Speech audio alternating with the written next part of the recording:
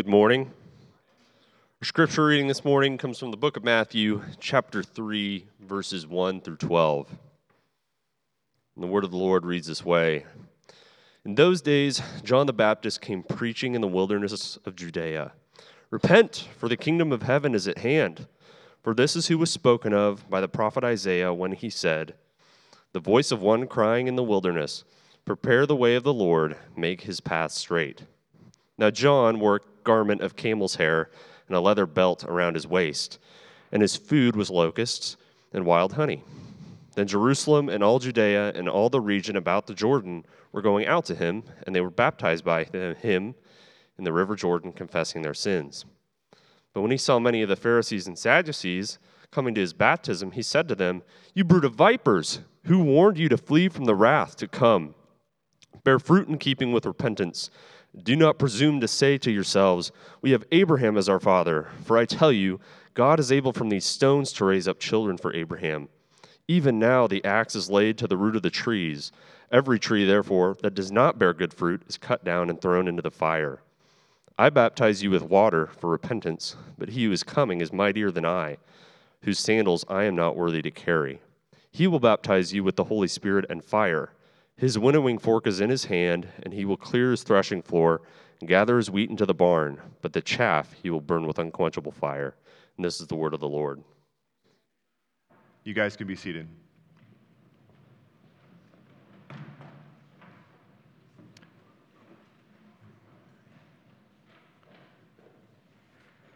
My prayer in preparation for this sermon was, Lord, make me fast and accurate.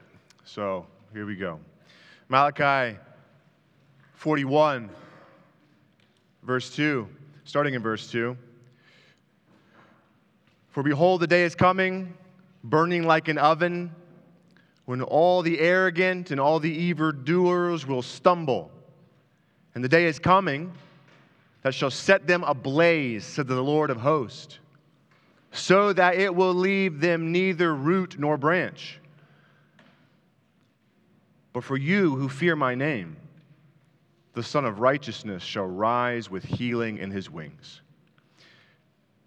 This passage here in Malachi 4, I believe I said 41 earlier. There is no Malachi 41. Malachi 4, 1 and 2, is the last prophecy of the Old Testament. This was the last time that God had spoken to his people. And the voice of prophecy had been silent in Israel for 400 years. That's a really long time. 400 years is a long time. A lot of history can transpire over the course of 400 years. That's a long time for people to become set in their ways, to look for the promise and to become discouraged when they don't see that promise breaking forth. 400 years with no message from God. And here in the beginning of Matthew's gospel, only a select few were privy to the good news of great joy of the Christ child's birth. It's been more than 25 years since Joseph and his family moved back to Nazareth.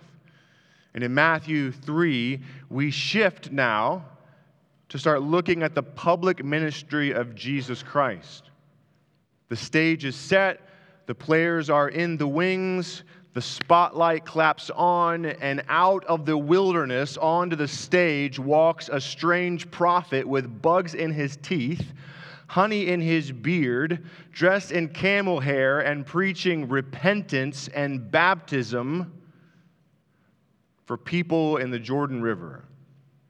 This weird character is none other than John the Baptist. He's the cousin of Jesus, and he's this wild firebrand, and he's been prophesied about. He's been tasked with preparing the way for the appearance of the Messianic kingdom. I don't know how familiar you are with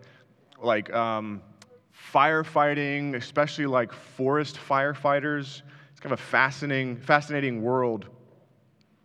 But if I could give you an illustration kind of about what's taking place here with the people of Israel as it pertains to this analogy of deadfall, and forest fire. What happens, and I'm no expert on this, but what happens is over time you have trees that grow up, right? And for various reasons, lightning strikes and causes fires. They fall down, or they grow up and age, and after they've lived their life, they fall down.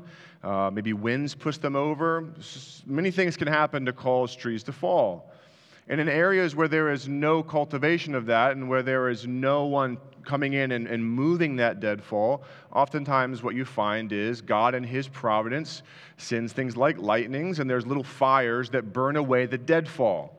And in some areas, deadfall can build up and build up and build up and build up, and what happens is it becomes a giant tinderbox for a lightning strike. If these little fires don't burn, and if we, in the cultivating of land and in the trying to control these fires, don't allow little fires to burn and burn away these areas of deadfall, so they don't build up into huge tinderboxes, what will happen if they build up over and over is that a spark will come and ignite the whole thing, and it will completely go up in flames. And sin and repentance is like this.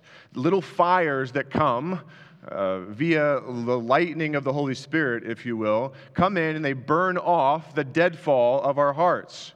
The Holy Spirit comes in and He convicts us of sin. This happens in our own lives and in our families and churches and cities and in countries, that the Holy Spirit shines into the dark places of our heart. Conviction and repentance are always taking place, and this is what the believer's life should look like, burning away the deadfall so that the sun can shine upon those seeds that are in the ground, that they can spring forth and create new life into new forests and new trees. Sin and repentance is like this. These little fires in your life oftentimes are the Holy Spirit working to burn away the deadfall. But if you neglect confession and if you neglect repentance, the deadfall will build up more and more and more until one tiny spark and the whole thing is up in flames. Right? So you need to do some fire management in your own heart. You need to help the Holy Spirit clear away the deadfall. This is what Matthew is kind of saying here about the people of Israel. The people of Israel have allowed unrepentant sin to build up and build up and build up for like 400 years, building up and building up. They have shunned the prophets before that and not listened to them, not listened to the messengers that God in His mercy had sent them. And the deadfall built up. And what John comes saying is, Israel, you are a giant forest of dead trees, and a spark is coming.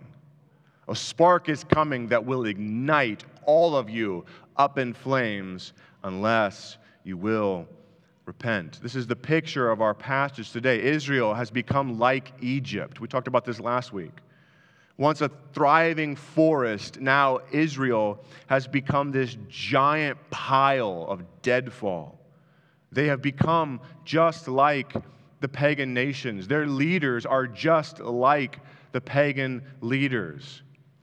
Herod is just like Pharaoh, killing the children to protect his throne. A spark is coming. God has been sending messengers, and now He will send one more messenger to make this message clear. What's happening here in our text is we are seeing the prosecution of apostate Israel. They are on trial, if you will. We are seeing the prosecution of apostate Israel. A legal case is being built against them. It's being proclaimed against Old Covenant Israel.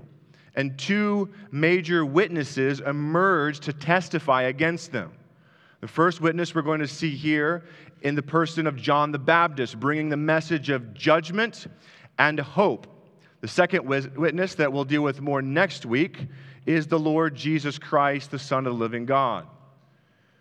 John the Baptist will hand over the prosecution in chapter 3 to Jesus, and Jesus will spend the rest of Matthew building this case against apostate Israel. And this will all culminate in Matthew 24, where Jesus will prophesy the destruction of the temple and Jerusalem and this wicked generation. And he will call the true people of God who believe in him to look for the signs of judgment that are coming and to come out from among them and flee the destruction. This is the setting, all right? And you see the similarities of calling the people out of Egypt, right?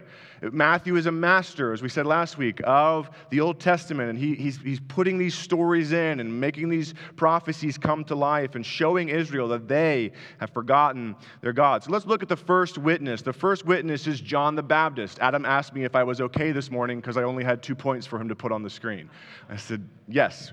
The reason I only had 2 is because I have lots of subpoints, and I don't want you to get too confused, all right? So we're just going to look at John the Baptist as the first witness. John the Baptist, verse 1, in those days, John the Baptist came preaching in the wilderness of Judea. Well, we're going to ask this question. Who is John the Baptist? Who is this guy? Well, I'll give you a couple ideas from the Scripture, who the Scripture says he is. Not ideas, truths of who the Scripture says he is. Number 1, he is the prophesied prophet. All right, that he has been prophesied about. They said he would come.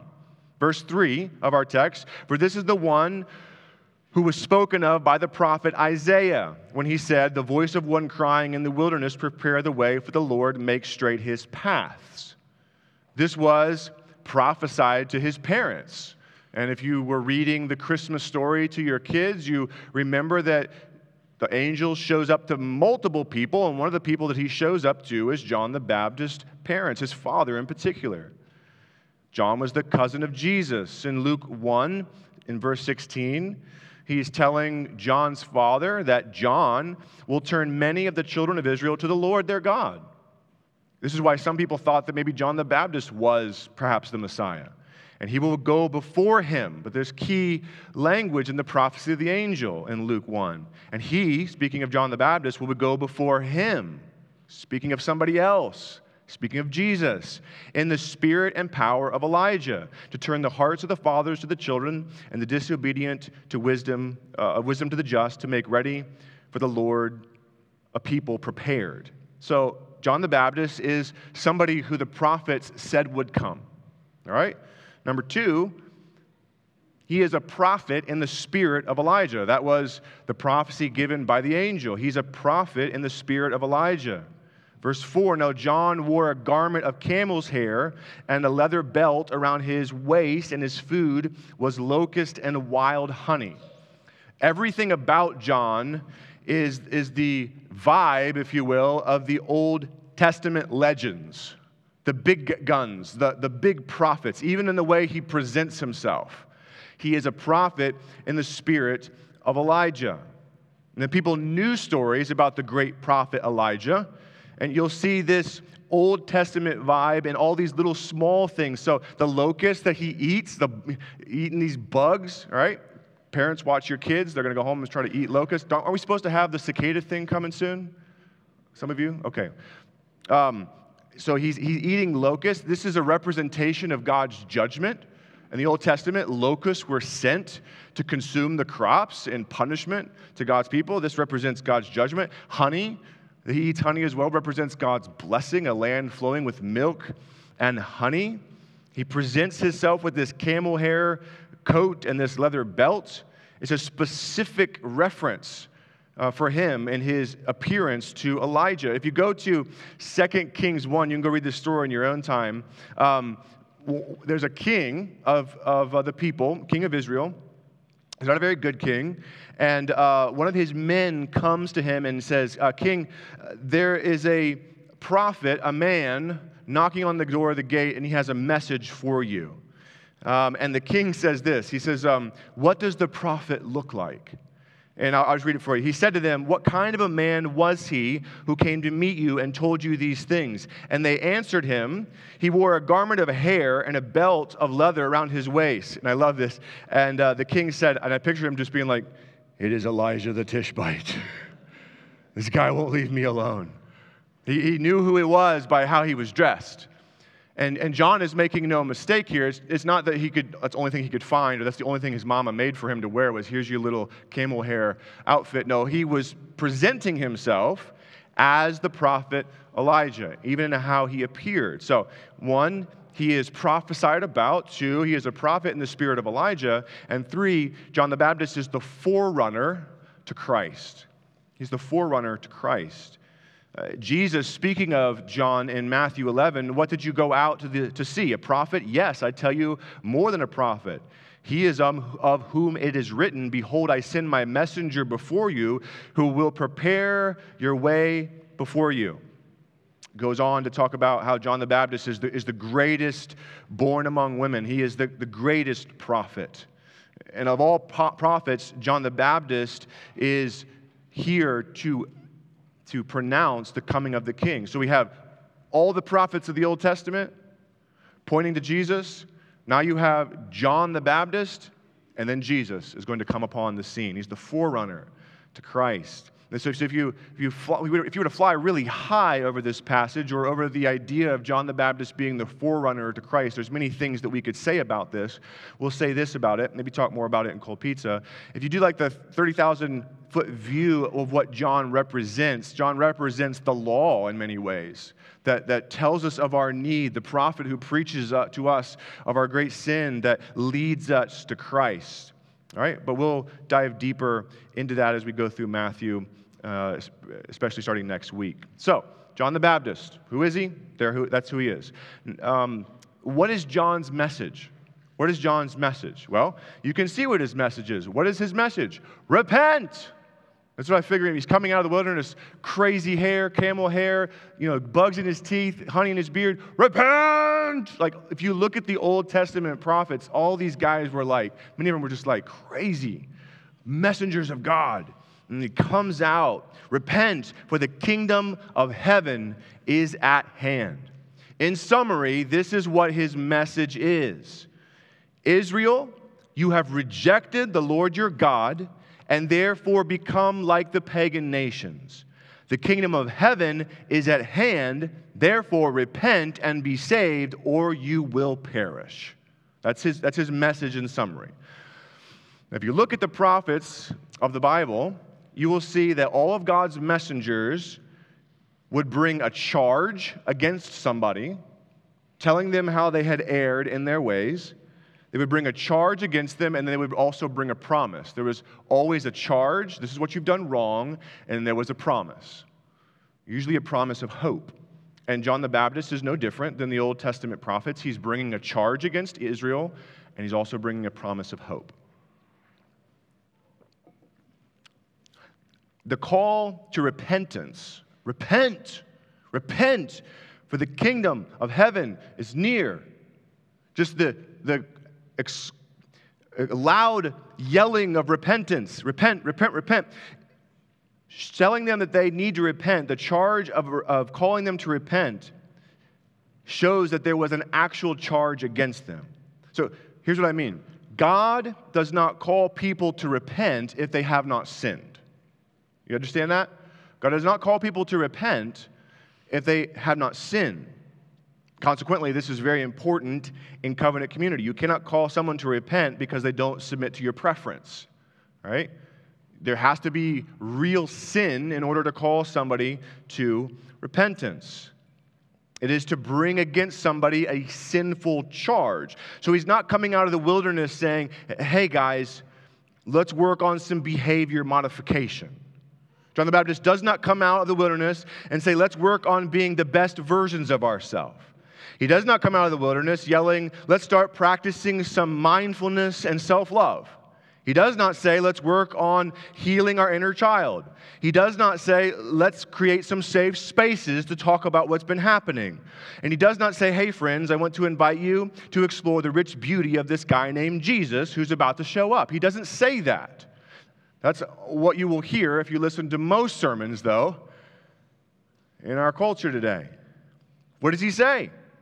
He comes out yelling for people to repent. Our churches today have become safe, quote-unquote, and comfortable, quote-unquote, spaces where soft-spoken leaders feed goats a steady diet of sugar-soaked garbage.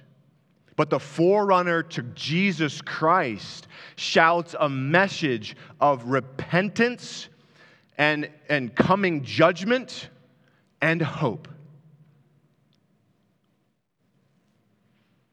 And as we live in covenant community together, we have this occasion to call one another to repentance. But remember, if you're going to call people to repentance, you need to have a legitimate charge against them. So when he's coming out of the wilderness saying, repent, these people knew that he wasn't coming out saying, hey, I'd like to talk to you about some missteps. He was saying, you have sinned. There's a real big problem here. This is what all the prophets did before. So he's calling them to repent, shows that they actually have sinned. There's a charge against them. So what is the charge? What is the charge? Verse 5, it says, then Jerusalem and all Judea and the region of the Jordan were going out to him. Verse 6, and they were baptized by him in the Jordan River, confessing their sins. So verse 6 is really important. And they were baptized by him in the river Jordan, confessing their sins. So understanding what Israel's sin is, we understand it by looking at what John calls them to do. Repent.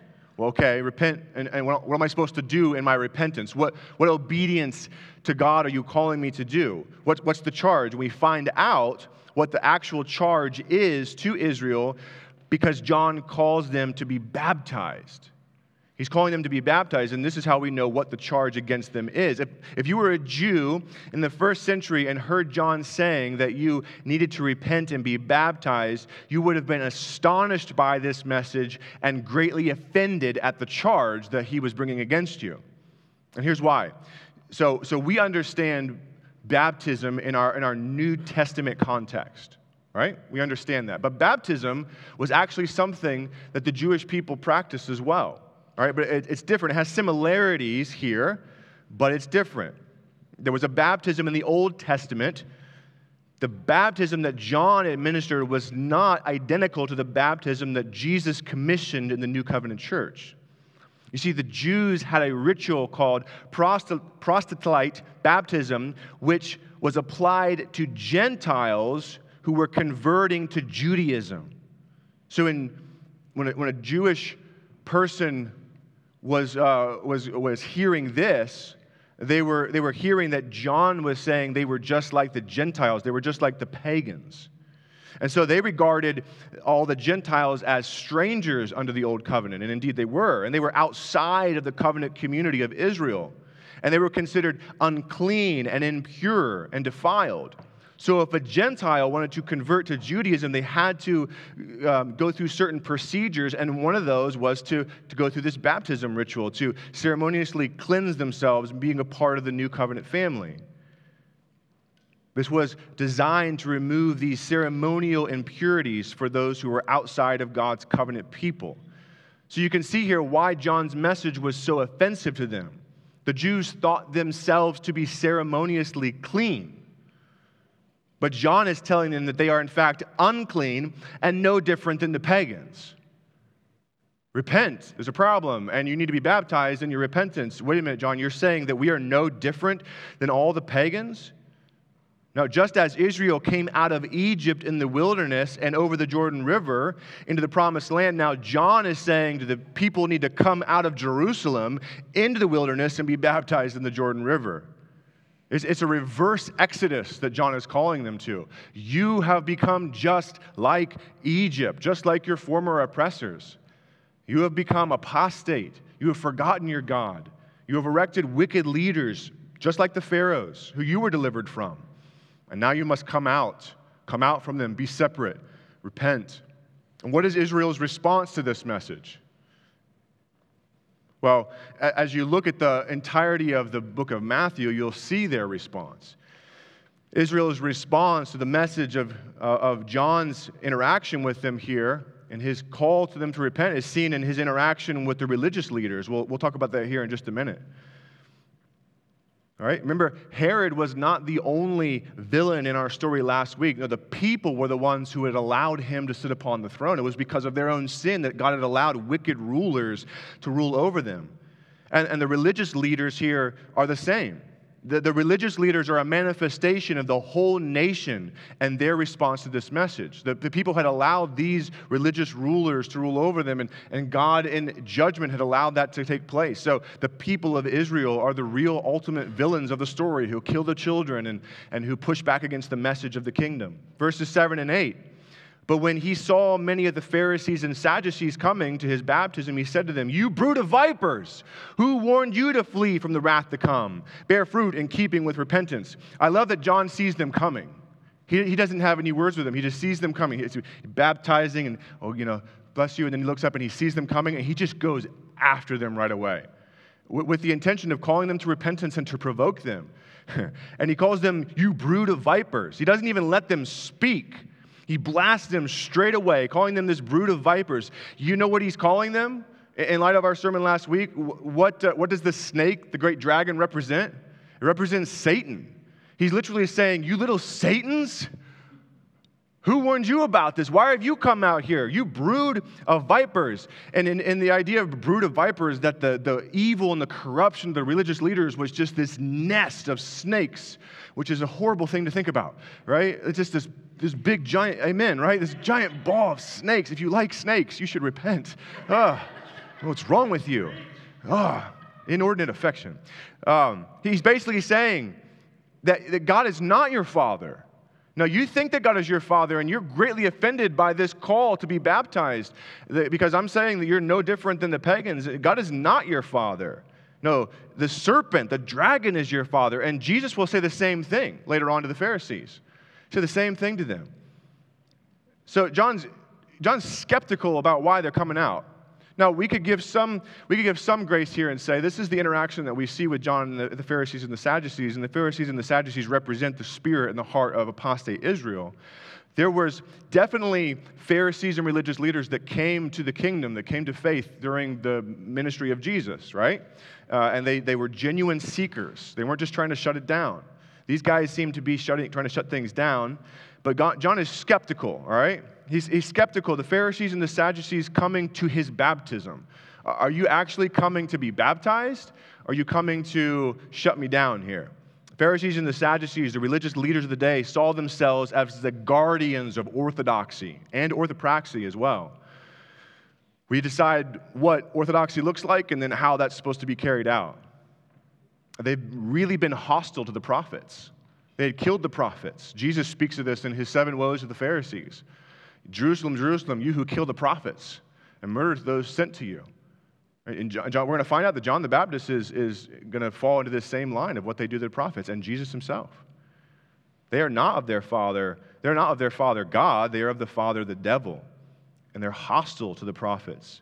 They show no signs of changing, show no signs of true repentance. And this is why John confronts them in the way that he does. Because listen, genuine repentance brings change of heart that is seen in good works. Okay? Their works had condemned them all along. That was evident. The people of Israel's works had condemned them. They had allowed Herods to sit on the throne and kill babies. You're known by your fruit. We see your works. We know that you are of your father, the devil. And the same is true here with the religious leaders. And if you remember Paul's words in 2 Corinthians, where he talks about a godly sorrow leads to repentance, but a worldly sorrow will not. A worldly sorrow is just, I'm sorry about the consequences. I'm sorry I got caught. So kids, listen, if you get in trouble for something, there's consequences to that, right? You have to get a spanking, or you might have to be grounded from something. And those consequences are a part of the sin, and a part of the process, and a part of the fruit of your sinfulness.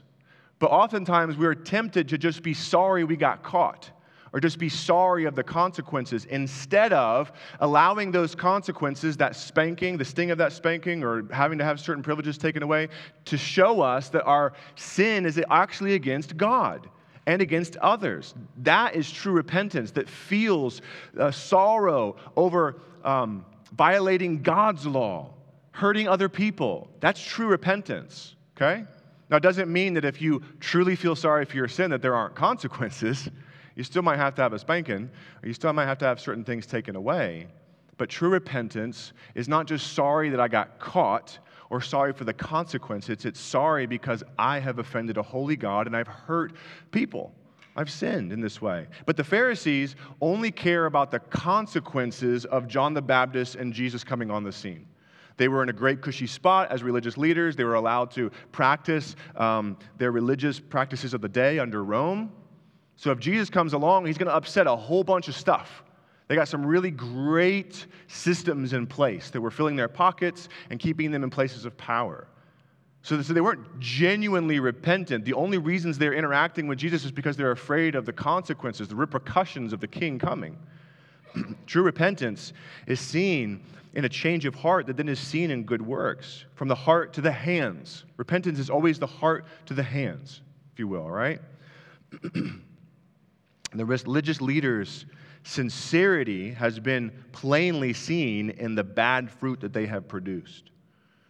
And if any of them are coming to John out to his baptism sincerely, he says, true repentance bears fruit in keeping with repentance. He's saying, if you're really repentant, then you will confess your apostasy and be baptized. Okay, Pharisees, are you genuinely sorry for your apostasy towards God? Then if you are, then bear fruit in keeping with repentance, confess, and be baptized. Some of them did throughout the ministry of Jesus, we can assume and see, but many of them didn't. The Pharisees and the Sadducees do the same thing to Jesus. They find fault, they condemn, and ultimately they see him executed. There's two witnesses against apostate Israel. There's John the Baptist and Jesus, but actually, if you look closely, essentially there's three witnesses against apostate Israel. And this is the way it works with us too, right? The Word of God shows us our need. The Holy Spirit shows us our need for Christ. We see the sinfulness of our own heart. Jesus comes to show us our need as well and to bring salvation and hope. But also left to ourselves, the deadfall builds up and builds up and builds up, and we will reap what we sow. The third witness against Israel is Israel. They show that the charge is true against them by what they do to John. They behead John the Baptist, and they kill Jesus. Like they are the third witness and final witness against themselves. When they cry, crucify him, crucify him, crucify him, what they are saying in that moment is, yeah, guilty, guilty, guilty. You were right, and we're going to try to kill him.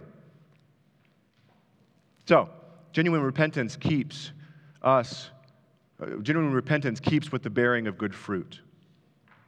There's a couple of things, I'll give you two things, that stand in the way of genuine repentance, okay? Two things that stand in the way of genuine repentance.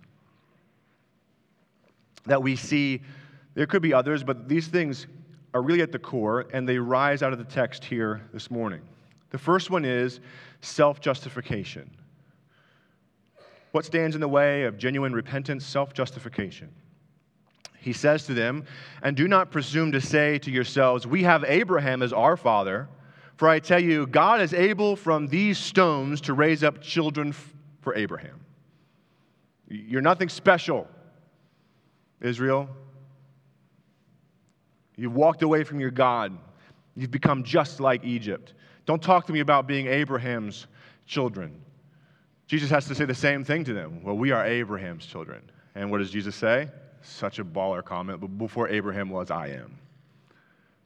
He's saying, I'm God. Self-justification is the heart of Phariseeism, right? And Phariseeism specializes in finding all the reasons why it should not repent, all of the good deeds done by which we should be justified. Phariseeism also specializes in finding faults with others while overlooking our own faults. Finding faults with others while overlooking our own faults. Often we can find it, if we're really honest with ourselves, we find it hard to justify our own actions. So in order to prop up our own self-justification, we go find fault with others to fortify our arguments. Well, at least I'm not so-and-so. Remember the prayer that Jesus talked about to two men that went to pray? And what did the the Pharisees say? I am glad I am not like him, and here's the ways I'm not like him, so therefore I should be justified. And how often do we do this? We do this in our marriages. Instead of, why is it so hard? I was talking to some parents in our church recently, and they were talking about a discipline moment between siblings where they were calling the one child who had wronged the other to say that they were sorry. And they said it was visibly hard for that child to get it out of their mouth. They were like, I'm sorry. It just wouldn't come out.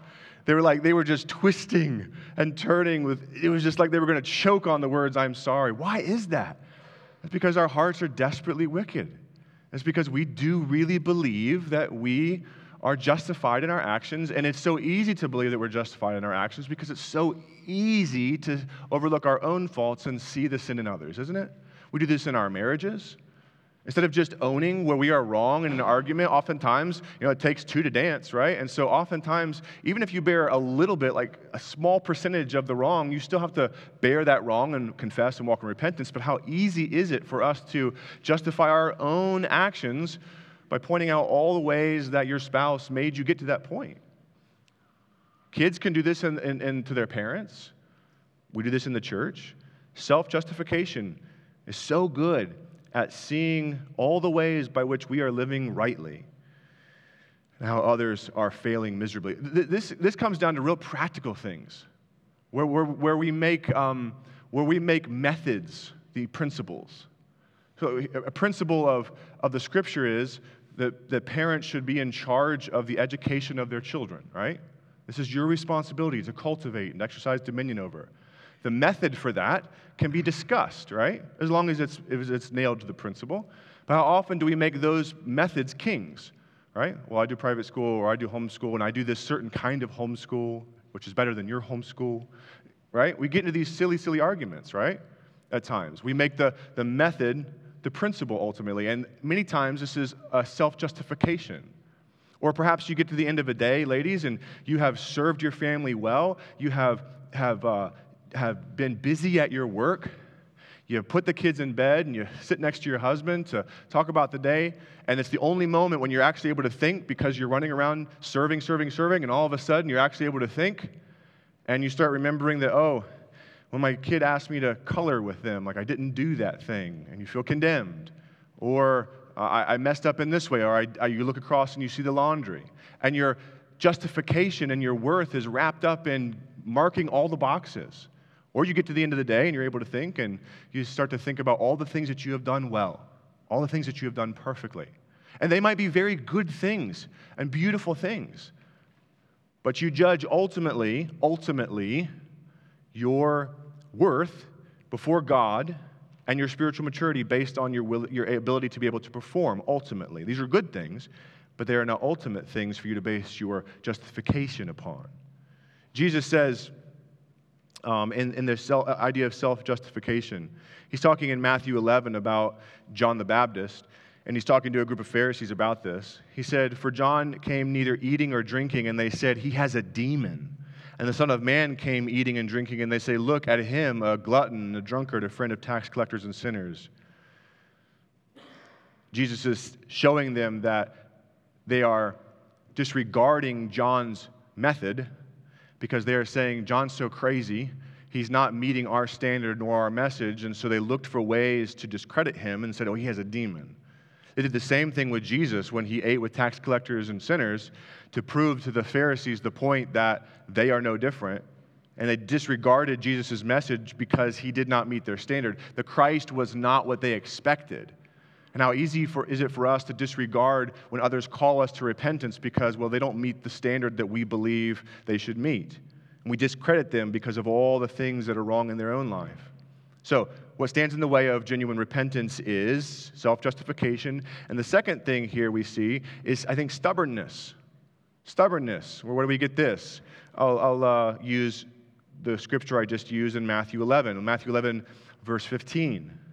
Jesus says, "He who has ears to hear, let him hear." Talking about John the Baptist's message. He's a prophet from Elijah. He's proclaiming that the Christ is here. He who has ears to hear, let him hear. You should listen to John's message of repentance. But what did they do? Jesus says, "But what shall I compare this generation? It is like children sitting in the marketplace and calling to their playmates. We played a flute to you, and you did not dance. We sang a dirge, and you did not mourn. The crowds and the religious leaders who have rejected John and Jesus' message are like selfish, stubborn little children, always insisting on their own way. This is a self-justification. Here's all the reasons I'm right and all the reasons you're wrong. John, your message is not true of us. We are Abraham's children. And besides, look at all the things that we do so perfectly. And then self-justification doubles down in stiff-neckedness or in stubbornness.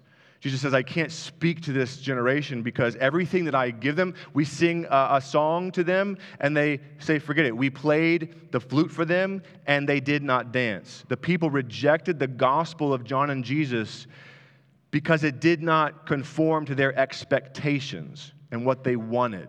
One commentator says this, Jesus compares his generation to sulky children who choose to sit and do nothing despite plausible offers to play. Jesus compares himself and John to children who call out to their potential playmates. They play music and they propose dancing, perhaps an imagery of a wedding, but the children refuse everything.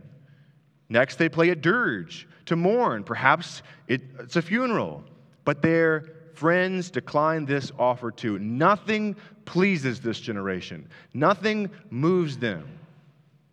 As no game or fantasy can please the mood of a moody child, so nothing pleases his Jesus generation. And this is the way we are in our self-justification.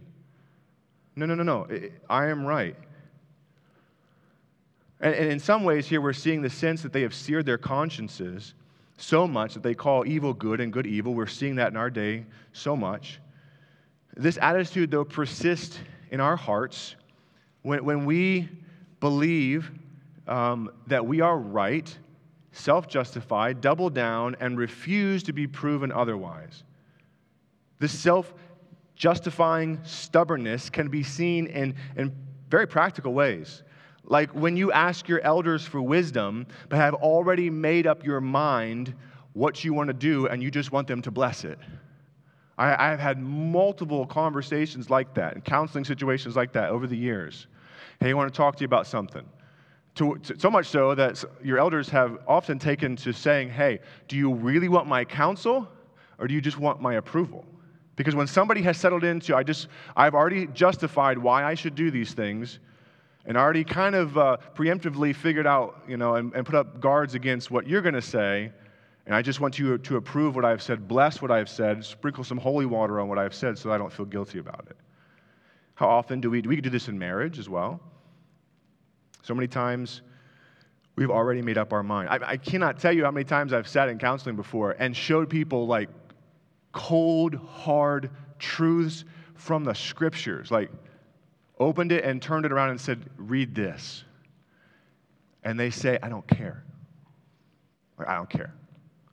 And that's where the Pharisees are. That's where Israel is. And it's a picture of the sinfulness of humanity. In our self-justification, we double down on our stubbornness and present it with blatant truth about our sin and the requirements of a holy God. We say, nah, forget it. And we think that everybody else is wrong. And usually when everybody else is wrong, you think everybody else is the jerk, you're usually the jerk, right? If everybody else has the problem. Beware, though, your sin will find you out. Verse 10, even now the axe is laid at the root of the tree. Every tree, therefore, that does not bear good fruit is cut down and thrown into the fire. It is not the hour for the religious leaders to judge John's message. It is the hour for them to repent and face God's judgment. When we put ourselves in the seat of judge and jury and executioner, now it's time for the people of Israel and the Pharisees to hush. So what is the promise then? What is the promise? Is there a promise of hope? This is a harsh rebuke for Israel. You're apostate. You've gone wrong. Be baptized. Be baptized. Come out from them. God is bringing judgment. Just like he brought judgment to Egypt. Come out into the wilderness. What is the promise? Is there a promise? We see these promises in verses 11 through 12. Yes, there is a good news because prophets bring a charge and then they bring a promise of hope. What is the promise? The Lord is coming. The Lord is coming. I baptize you, in verse 11, I baptize you with water for repentance, but he who is coming after me is mightier than I, whose sandals I am not worthy to carry. He is putting himself, John, in a position of worship before God, who is coming. He is saying that the Messiah is here, the Son of God. He will baptize you with the Holy Spirit and with fire. The promise and the hope is found in this second witness, Jesus Christ, the Lord. And he will say many more scandalous things to offend the fragile egos of the religious crowd. But there will be hope in his message. And it's not just found in his message, but it's found in his very person and his life. We talked about that in evangelism class today, that you cannot separate the person of Jesus apart from his work. He came to save, and here's how he came to save, but you also cannot separate the person of Jesus, that he is the incarnate Word of God, the person and work of Jesus. He will come declaring a message of hope and judgment if they do not repent, but he will bring a message of hope with his very life. John's water baptism will be superseded by the baptism associated with the coming Lord. All who repent and trust in him will be baptized with the Holy Spirit. Jews, Paul says this in 1 Corinthians 12, Jews, Greeks, slaves, free, baptized into Christ. But the unrepentant will receive the judgment of eternal fire. And this is the message of Jesus in John 3. For God so loved the world, these are Jesus' words, that he gave his only Son, that whoever believes in him should not perish, but you must believe in him or you will perish. For God did not send his Son into the world to condemn the world, but in order that the world might be saved through him. Whoever believes in him is not condemned, but whoever does not believe is condemned already because he has not believed in the name of the Son of God. And he goes on to talk about the light that's coming into the world, and those who have not accepted the light flee from the light. Why? Because they love the darkness, because their deeds are evil. Verse 2, repent, for the kingdom of heaven is at hand. This language would have been significant, and there's so many things we kind of nerd out on in the beginning of Matthew as he's tying things from the Old Testament. But when he uses this language of repent, for the kingdom of heaven is at hand, first century Jews would have been hesitant to speak the Lord's name. They were very concerned about taking the Lord's name in vain. And so oftentimes they would substitute a word about God. They would substitute the name of God out and substitute in something kind of representing God's name, like the word heaven. That's why John uses the phrase here, heaven. Repent, for the kingdom of heaven is at hand. He's saying the Lord is here. The Lord is actually here, walking in flesh and blood. And this was a scandalous thing for the people of Israel, right? For these Jews. If you put yourself in their sandals, you would have believed that you, as a nation, were the holy people. You were the kingdom of heaven. The kingdom of heaven, the holy city of Jerusalem, that's the manifestation of God's kingdom on earth. Well, why? Well, that's because where the temple was. That's where God's presence dwelt. The people of Israel saw themselves as the center of God's dwelling. And from that center, all the nations would be blessed. But the kingdom of God is not of this world. It's most certainly invading this world, right? And this is why he says to them, though, don't presume to say we are Abraham's sons. For I tell you, God is able to raise up from these stones children of Abraham. This was their hope. They claimed Abraham to make them the people of God. They claimed that, well, we are the offspring of Abraham, therefore we are blessed. We are the nation of God. We are the heavenly kingdom. And from us, the center, all things will be blessed. Paul actually says in Galatians 3 that Abraham's offspring is Christ. It's Christ. He is the offspring. Christ is the offspring of Adam. Christ is the son by which all the nations will be blessed. So John says, here he comes. The kingdom of heaven is at hand. You are not the kingdom of heaven. You're apostate. Here comes the kingdom of heaven. He's walking on this earth in flesh and blood, and I'm not even worthy to carry his sandals. This idea that God, that heaven was near, God was near, and that he said, I'm not even fit to carry his sandals. And the people were saying, wait a minute, he's got sandals because he's got feet, because he's walking, because he's actually here in flesh and blood, the Messiah. This was a crazy, crazy thing and an exciting thing for them, but they were very, very taken aback that this Messiah had not come to establish once and for all them as the kingdom of heaven. And in fact, they had to be forgiven and baptized.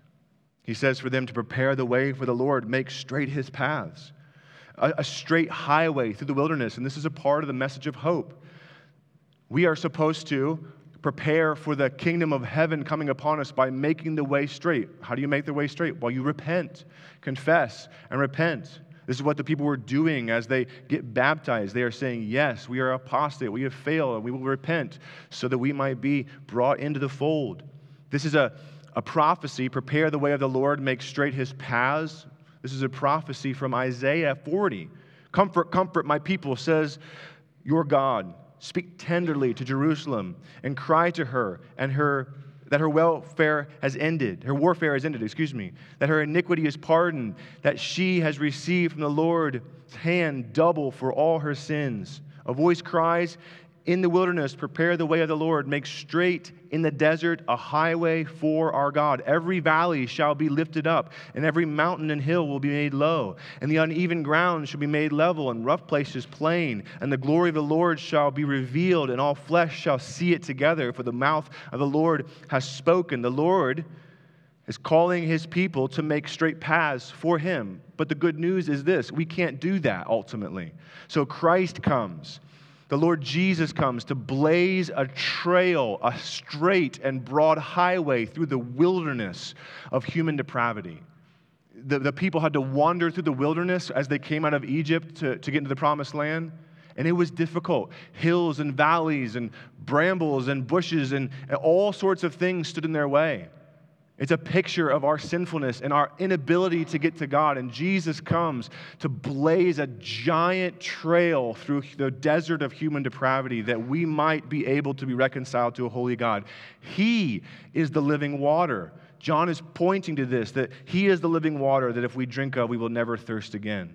His winnowing fork is in his hand, verse 12. This is a hope with a promise. His winnowing fork is in his hand, and he will clear this threshing floor and gather his wheat into the barn, but the chaff he will burn with unquenchable fire.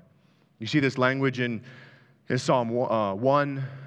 The wicked are not so, but are like the chaff which the wind drives away. A winnowing fork would be something where you would gather wheat, and you would scoop it up on a day where it was really breezy, and you would toss it up into the air, and the chaff would blow away, but the wheat would fall back down and be kept. And this is what the kingdom of God is like. He's coming to take a giant winnowing fork, Jesus is, and he's going to scoop up everybody and throw them up into the wind. And those who have put faith in Christ will not be shaken, but will remain. And those who have not put faith in Christ will be shaken and will be blown away, because they are built upon the sand and they will crumble. You see these analogies all through the parables of Jesus. God is not wasteful in his judgment. He is not wasteful in his judgment. The temple will be destroyed. He's going to destroy the temple. And they're like, what are you talking about? Do you know how long it took to build this thing? And you're talking about destroying it?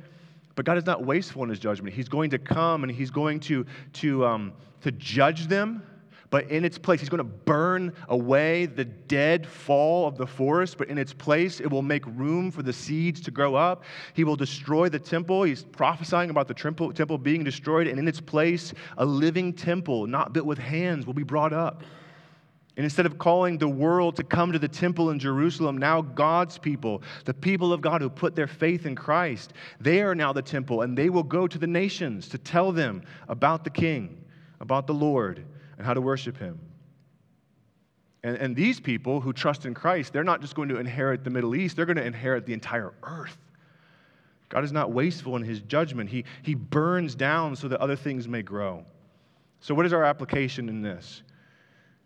The message for us this morning is the same message to the people of Israel. Repent.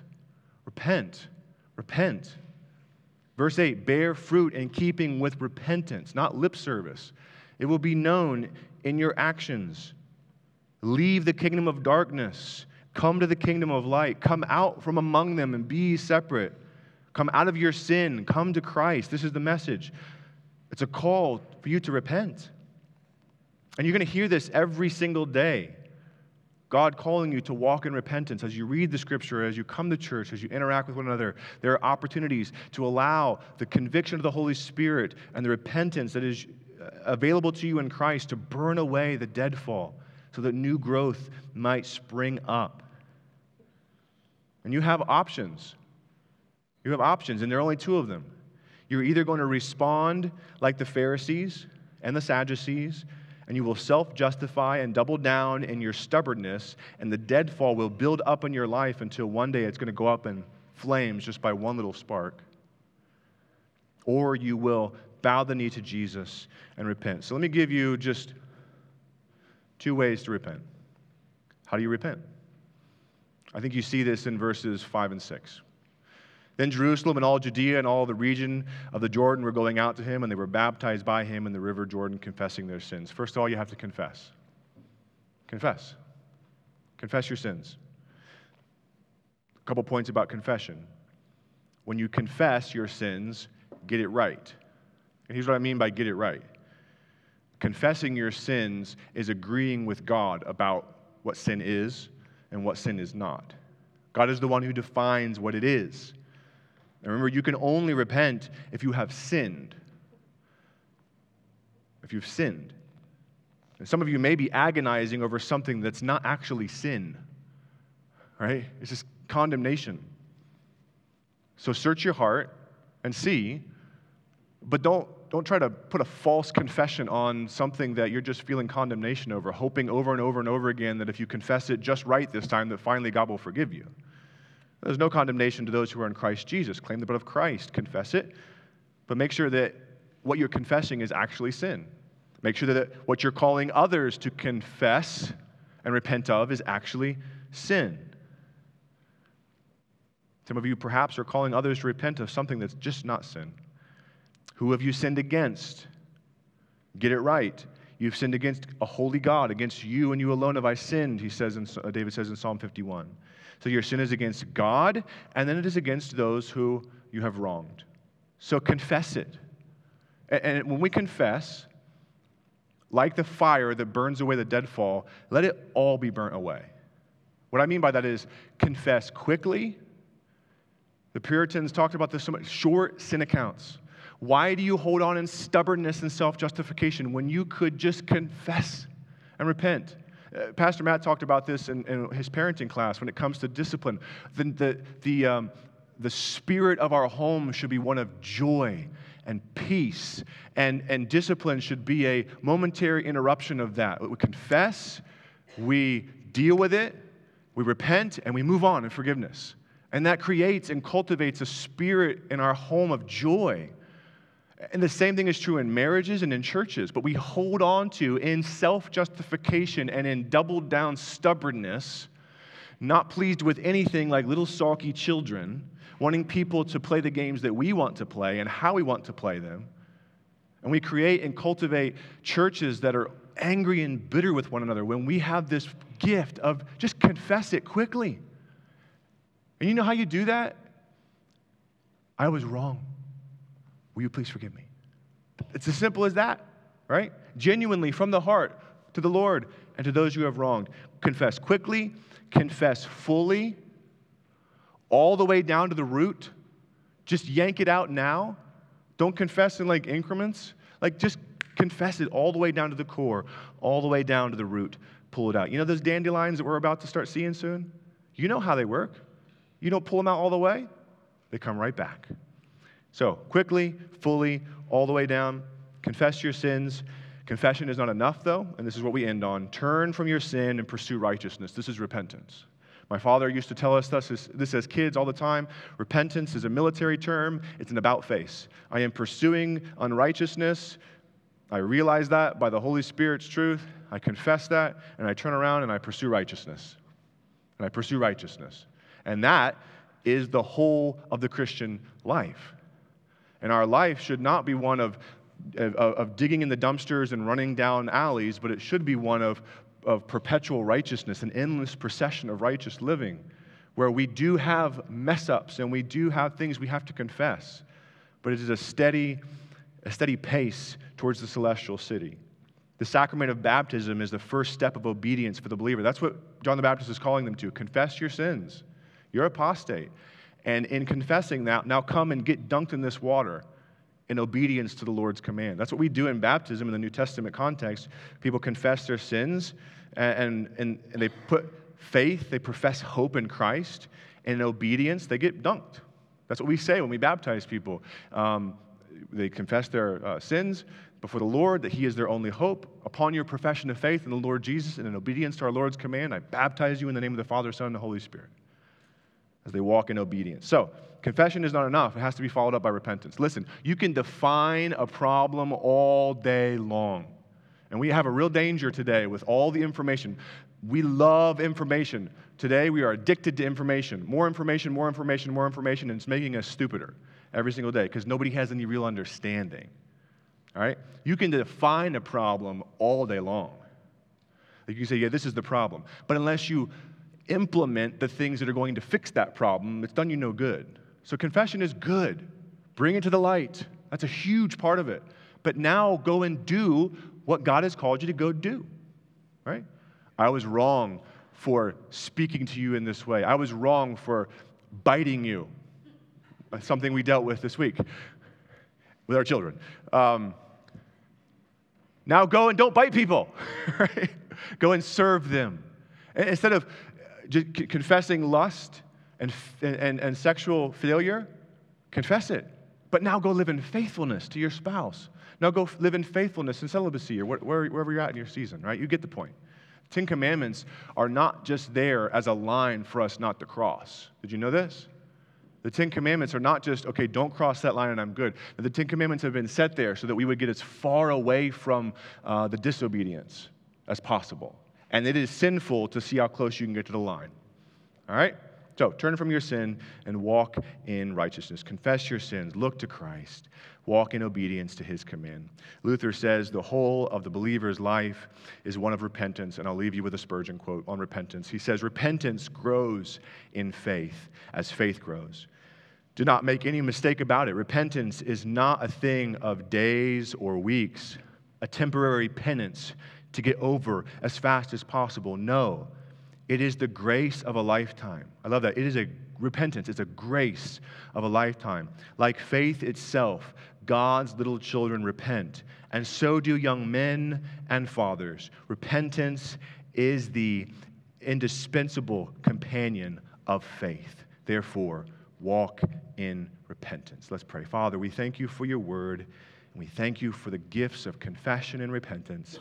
May we use those right now as we prepare our hearts to come to your table, as we prepare to be reminded of the covenant, as we prepare to remember that you blazed the trail through the wilderness by your own body, that you have torn the curtain, which is your flesh, and made a way of reconciliation. May we not self-justify like our father Adam or blame shift. May we not self-justify like the people of Israel or the Pharisees.